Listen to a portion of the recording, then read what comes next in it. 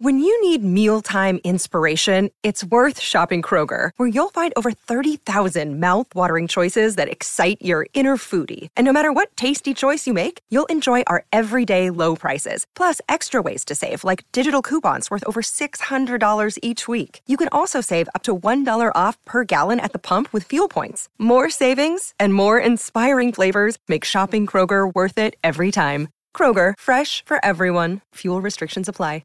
For logbook servicing you can rely on, you need to make the right choice. You need trained professionals who are fully qualified to service your car according to manufacturer's specifications. For real peace of mind and a nationwide warranty, book in or book online at repcoservice.com. Hello and welcome to the day's play, wrapping up the 0-0 draw between Denmark and Tunisia in the opening game of Group D, the Socceroos group at the Qatar World Cup 2022. Alex Molchanov and Adam Kwasnik, delighted to have joined you for this one on SEN. That said, it was a dramatic game, Adam Kwasnik, certainly not without its opportunities. The Tunisians had the ball in the back of the net in the first half. It was ruled out for offside.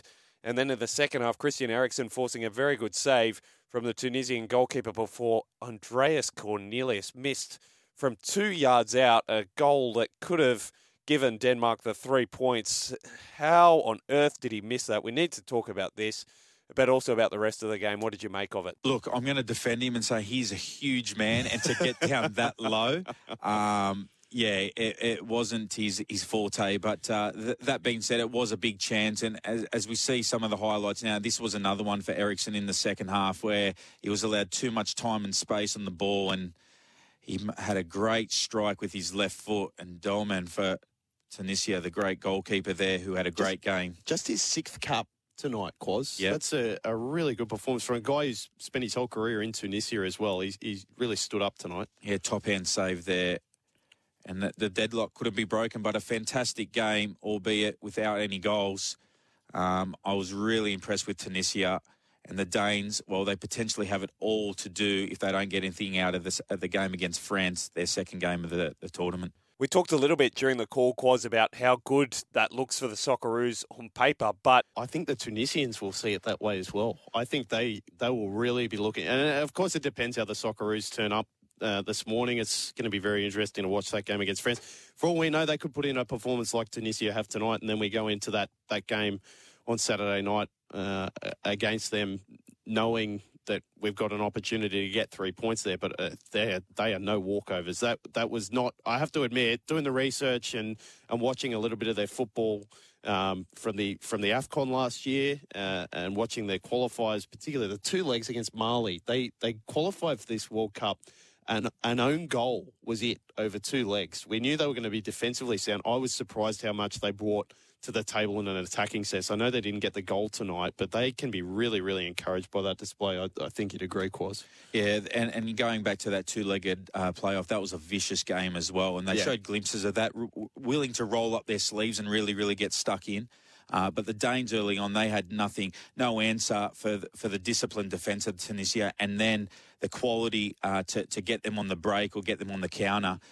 Tunisia were really good to watch, and unfortunately for Denmark, they've come up a little bit short, in my opinion. So that's it from the Education City Stadium in Doha. It's finished in the opening game of Group D at the 2022 FIFA World Cup. Denmark 0, Tunisia 0. This is a big chance, and the shot's deflected, and Kasper Schmeichel was completely caught off guard.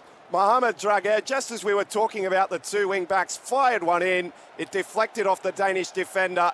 If it had gone the other side of the post, Schmeichel was beaten. Jabali's broken the line. I'm not sure if he was offside there, but he's managed to squeeze the ball past Schmeichel, and now the flag goes up. As we keep seeing in this World Cup, they're happy to rely on VAR. Jabali had broken the line. It was a long ball over the top, but the goal has been disallowed. Now the ball can be played in. It's towards Leyduni. Eventually fell for him and just blazed wide. He hit that with so much venom. Anyway, the Tunisians have taken it forward, and Sakni, it's fallen to Jabali, and a fantastic save by Kasper Schmeichel.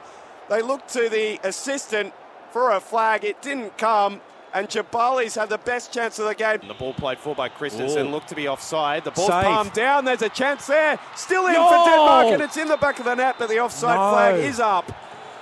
As I suspected, I think Olsen it was who strayed in the build-up. Space for Christian Eriksen, who's driving towards goal. Eriksen, wonderful save.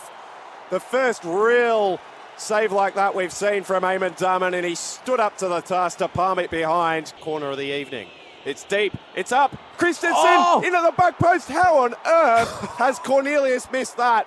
Cornelius was almost in the goal. He went in. The ball hit the post. And Tunisia get a massive, massive let-off from the corner. It's great for us. We get more late drama. And there is the final whistle. Tunisia, hang on.